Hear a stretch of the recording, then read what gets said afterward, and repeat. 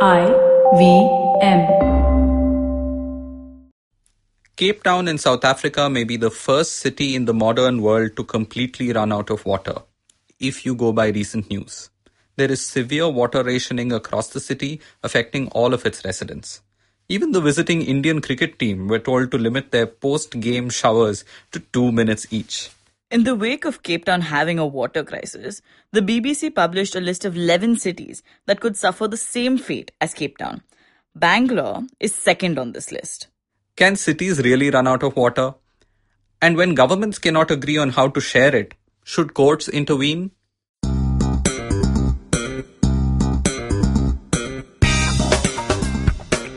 Welcome to the Pragati podcast. We're your hosts Hamsini Hariharan and Pavan Srinath.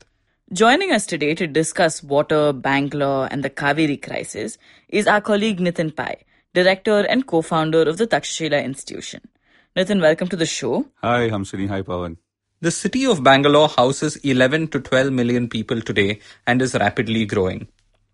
Bangalore is also infamous for having the most expensive water in all of Asia. Most cities are situated downstream of their water sources, and gravity usually does the work of getting water to the city. Bangalore, however, is about 500 meters higher than its water source, the river Kaveri, and about 90 or so kilometers away. Historically, Bangalore was fed by a system of constructed lakes across the city, but now it's almost entirely dependent on the river Kaveri and on groundwater. And the water of the Kaveri River is the most highly contested in India. There are never-ending disputes in the Supreme Court and the Kaveri River Water Tribunal. This brings us to February 16, 2018. The Supreme Court ruled that Karnataka will get an additional allocation of about 14.7 TMC feet. That's 14.7 thousand million cubic feet. This extra water was allocated to Karnataka largely for the purposes of growing Bangalore and its growing drinking water needs. Nitin, can cities really run out of water? Well, no place on earth can run out of water if water is properly priced. This is something like in the mid-80s, there used to be this question, is the world going to run out of oil? And we found, as in the case of oil, that because oil is sold in competitive markets and oil is priced, even if it's subsidized, it's priced. As the price of oil becomes higher and higher, there are alternative sources of energy and alternative sources of oil which are found, and they come on stream and reduce the prices. So there is always this idea that as something becomes more and more expensive, marginal sources of that something, in this case oil, become more attractive and they bring supply onto the system and overall the price gets stabilized. So what applies for oil obviously applies for water, because 3/4 of the planet is actually water. Now, it's another thing to say that not all sources of water come to you at the same cost. So for example, if you have to get water out of a river, which is a clean Himalayan river, the cost is different from having to get it out of the sea and purify it and desalinate it and make it available for drinking. So different sources of water have different costs attached to them. As long as we're able to price water that are commensurate with these costs, no place on earth will run out of water. All right. Nitin, talk about water as this thing that can be priced, but isn't water somewhat of a public good? Isn't river a public resource that needs to be managed by the government well? So where does this question of price come in? No resource will be sustainable if it is free of charge. Whenever you underprice something, you have overconsumption. So when you underprice it to the level where it's free or nearly free, there are absolutely no incentives for conservation, for sustainable use, and to prevent people from using good quality river water to wash their cars, to wash their houses, and to wash the streets in front of their houses. So the only way you can inject an element of conservation, the only way you can create incentives for people to use water sustainably is to price it. The question is, the political question really is, how do you get people to pay for water? And how do you, more importantly, allow water, which is a basic necessity of life, to be available to everybody regardless of whether the person is rich or poor? I think that the political and the economic questions can be solved as long as we come to the realization that if we want to sustain life on this planet, we have to conserve water. And to conserve water, we need a mechanism which takes into account the fact that water has costs and these costs have to be borne equitably by society. Okay, Nitin, how will all of this play out in the Kaveri crisis? Now, the Kaveri crisis is a very good example to understand how this can be done. Now, the current model of allocating water to the different states is based on an entirely arbitrary arrangement, which, depending on where you stand, could have started in the 1890s or in the 1970s or the 1990s or last week. Now, all of these judgments or all of these agreements are a very arbitrary way to divide water in a very static manner. But the way water is used, the way people live around water sources is very dynamic. Since the 1890s, there was no India at that time. Since the 1890s, the life has changed, societies have changed, the kind of people who live on the banks of the river Kaveri have changed, the kind of use they put the water of the river Kaveri have changed, the kind of crops they grow has changed. So everything changes. And as time goes on, the dynamics of life, the economy and civilization changes. Yet you have an allocation system which is static, which is frozen according to 1890, 1970 or last week. Now, what we do when we have an arbitrary system like this is we set up ourselves for perennial crises, perennial tensions, and perennial risk to the livelihoods of the poor farmers who live in the Kaveri Delta. Now, there is another way. The way I would look at it is to use a court judgment to set a baseline for how much water each state is entitled to. It could be, for example, the Supreme Court's judgment of February 2018, which said, if all things are okay, this is how much water each of you is entitled to. Now, the question is, what happens when water use patterns change? What happens when there is a drought? What happens when there is an oversupply of water? What happens when people in the Kaveri Delta decide to do something else other than farming a particular kind of crop? Now, these kind of dynamic changes are not captured in the mechanism which the Supreme Court has awarded. So if we move to a system where we say that, look, each of you can use on a normal situation, you can use the water as allocated by the Supreme Court. But should you want to use more water, you pay. In our calculations, for example, we said it's about 26 crores per TMC. Each state which draws more water from the river system pays 26 crores per TMC into a common fund let's call it the Kaveri Fund. Now, what happens is, if you need more water, you pay. And what happens if you conserve water? Let's say there is a state which conserves water and does not use the water. It gets credits of rupees 36 crore per TMC for every drop of water which they save. Now, what happens is now there is an incentive for states to save water and for states to be compensated with money in case they run out of water. Let's say, for example, a particular year they run out of water. There isn't enough water to meet their baseline requirements. Then the Kaveri Fund compensates the states at the rate of 36 crores per TMC for the amount of water they did not use because there was not enough water in the system. And the states can distribute this money as livelihood support for the farmers whose livelihoods depend on the Kaveri Delta.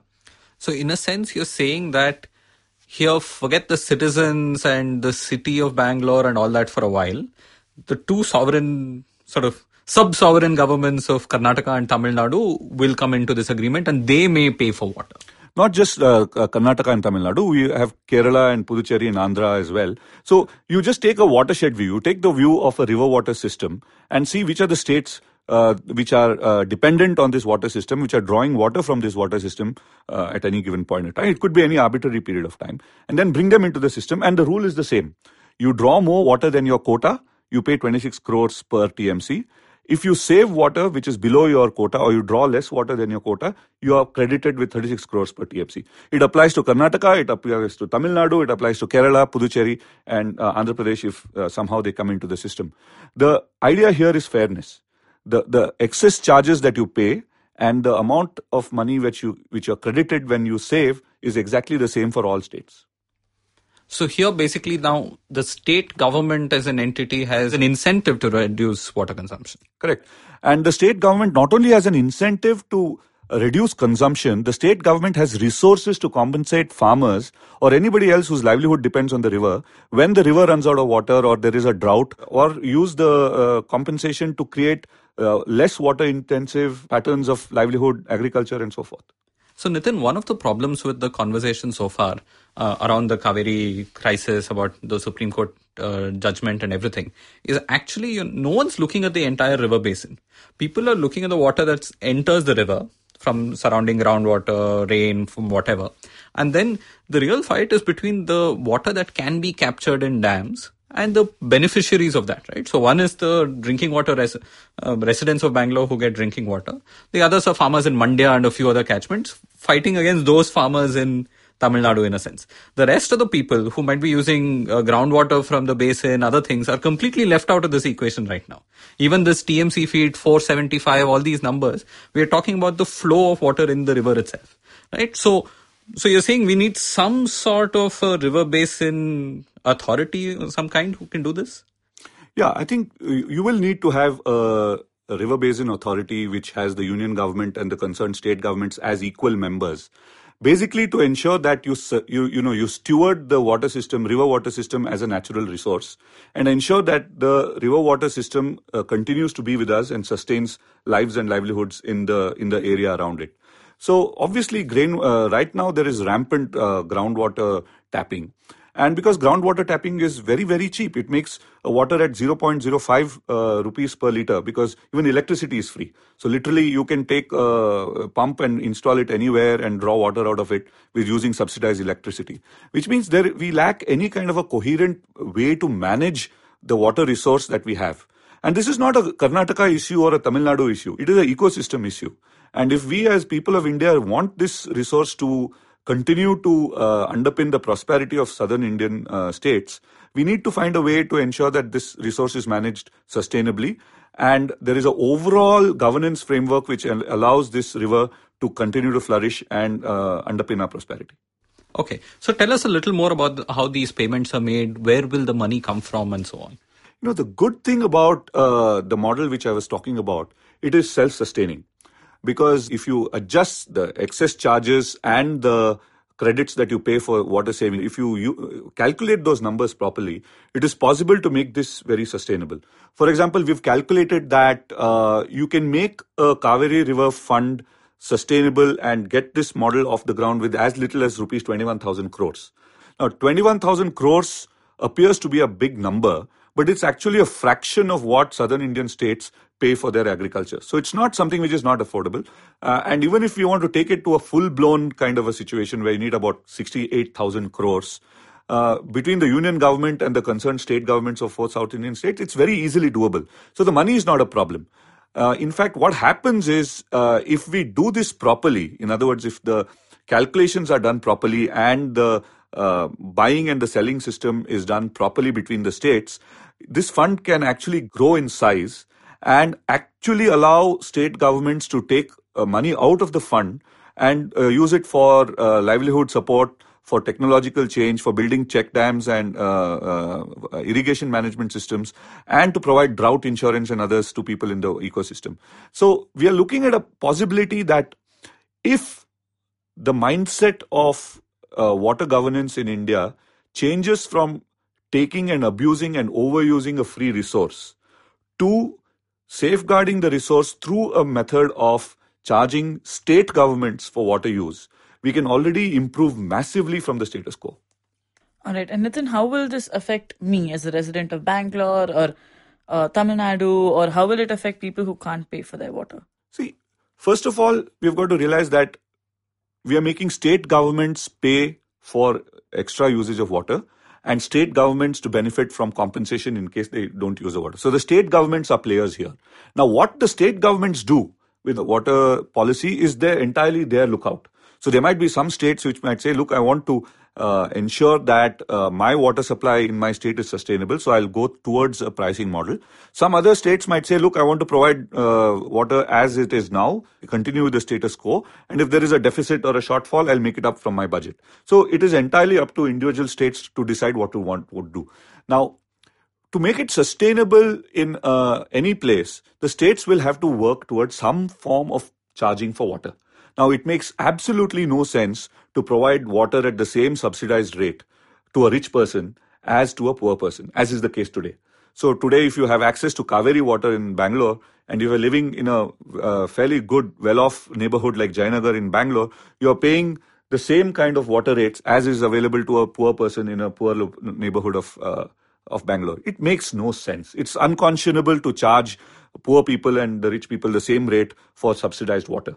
So obviously people can pay more, and some kind of a differentiated pricing based on a basic entitlement which is free.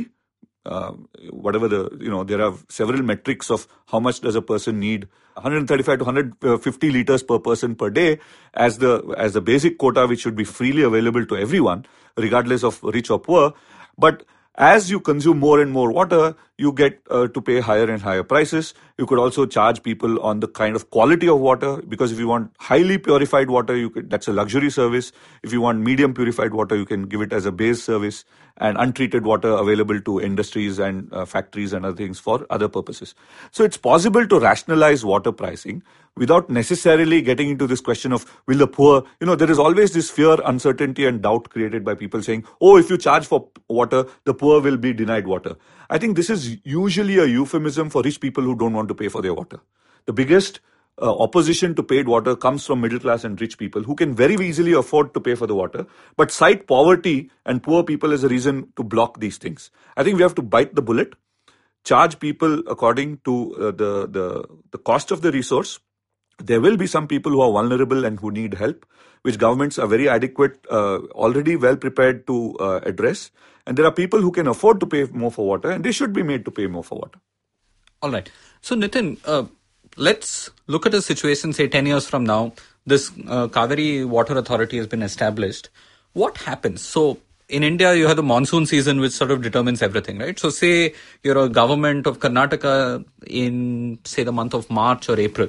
You have to decide what you want to do for the remainder of the year. You don't really know too much about how much of a monsoon you will get. Our forecasts are not good enough. Walk us through a year under this new regime. Yeah. The first thing which will happen is people will reorganize their economic activity according to the availability of water and the price that they'll have to pay. For example, if governments know that there is a charge for overuse of water, they'll discourage farmers from planting water-intensive crops where they should not be planting. You will have a change of cropping patterns from water-intensive crops like rice and sugarcane to millets and the others, which this area has been growing historically. That immediately reduces water requirements.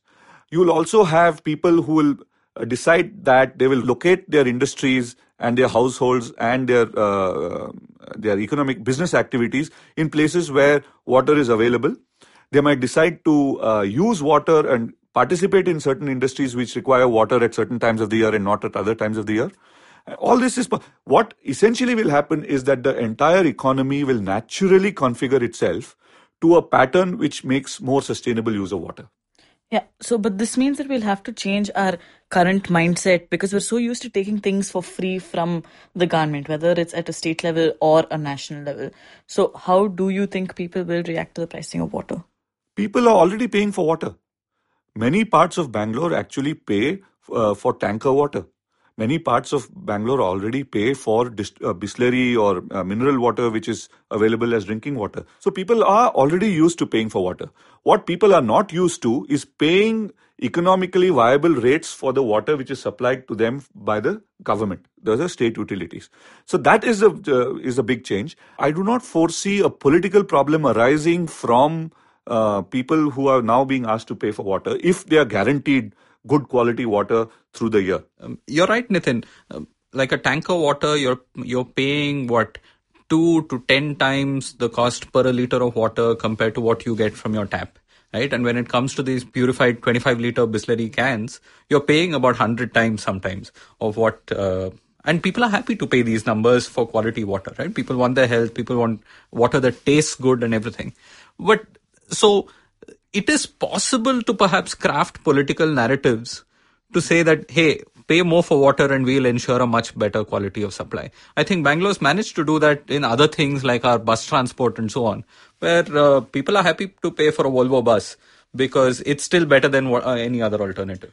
Yeah, I think the political challenge has now been proven, as you said, Karnataka in case of buses, Gujarat apparently for agricultural electricity.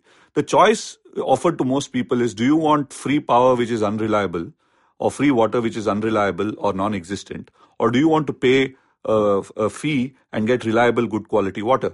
I think most people will opt for the 24/7 assured water supply which is of a decent quality. The bigger challenge really is one of changing mindsets, because historically, people are used to water being seen as a free uh, commodity, that you just go to the river or to the well and just draw water and you drink it. So there is something called an endowment effect. People are used to thinking that water ought to be free. I think the case has to be made now that in an age where we are talking about climate change, where we are talking about sustainability of resources on the planet, sustainability of human civilization, it is the time has come for us to review what we think about natural resources like water and find out ways to use them sustainably such that the planet continues. There are horror stories of civilizations which have actually ended probably because of the loss of water. In Southeast Asia and Cambodia, for example, people say the same about the Indus Valley civilization. We don't know for sure, but the risk that civilizations can come to an end merely because people are unwilling to change their mind and pay a small fee for a vital resource, it's a reality. It's probably going to happen. Right. In the time of Cambodia and Angkor Wat, we didn't have the technology that we do today to get water out of seawater and other things, right? So today it's become a question of cost and price because of technology. Probably that wasn't an option 800 years ago. Yeah, and if it becomes a matter of survival, people do end up doing things which they might not have done. Israel, for example, in Israel, water is a matter of survival. They don't have enough water. So desalination and getting water out of the sea, purifying it and distributing it to anybody who wants it is necessary. So in Israel, people have good quality water. Here it is. You're in the middle of a desert, water scarce region, and people have 24/7 access to electricity. Many Saudi cities apparently have a similar kind of a situation. Singapore, which lacks natural sources of water, also has moved to a situation where they have 24/7 water, which of very high quality. So I think the fear and the risk that we will run out of water if business as usual continues has not hit the public mind as yet. The more we come to realize that we are not in any better situation than Israel or Singapore or Saudi cities, the more we realize we are in that kind of a world, I think we'll move towards a situation where people realize that we have to do something different to manage our water resources. Nitin, of course, the elephant in the room, so we were talking about household water supply, drinking water. That's still a smaller portion of the entire Kaveri water, right? The elephant in the room is getting farmers to somehow pay for water in some manner or the other, such that there is some financial incentive to conserve water, right? So if people switch to sugarcane and rice because you get a better yield at the end of the year, rather than something that is more conservative in its water use. So how do that's the biggest challenge to take on, right? Yeah. I don't think we're at a situation where we have to make farmers pay for the water. It is sufficient at this point if the state governments pay for water which farmers use. Now, the state governments can make this water available, subsidized in a subsidized manner, or give it away free. It's entirely up to the state government.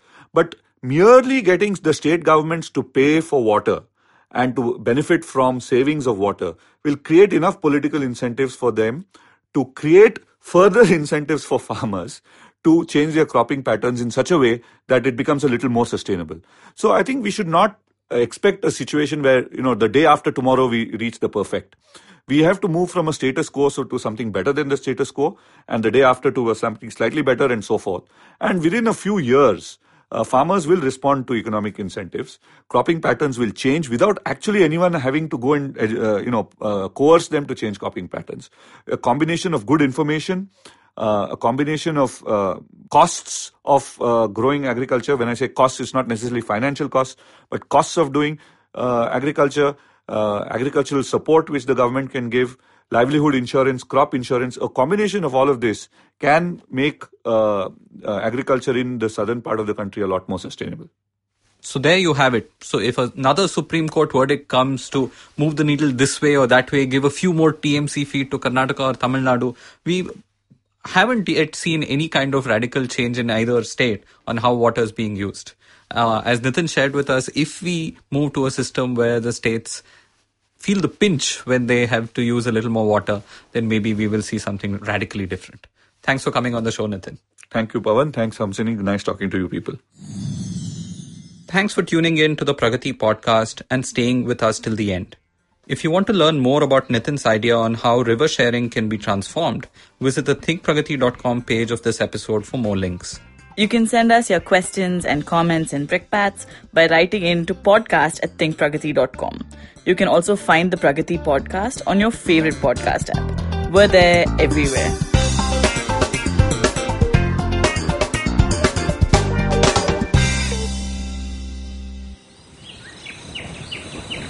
As you can see, we have a podcast listener in his natural habitat. Millions of years of evolution have led him to this point. He's on his way to work, and listening to podcasts makes his miserable day better.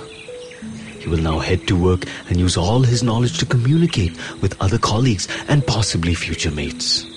You can find more of his species on ivmpodcasts.com, your one-stop destination where you can check out all the coolest Indian podcasts. Happy listening.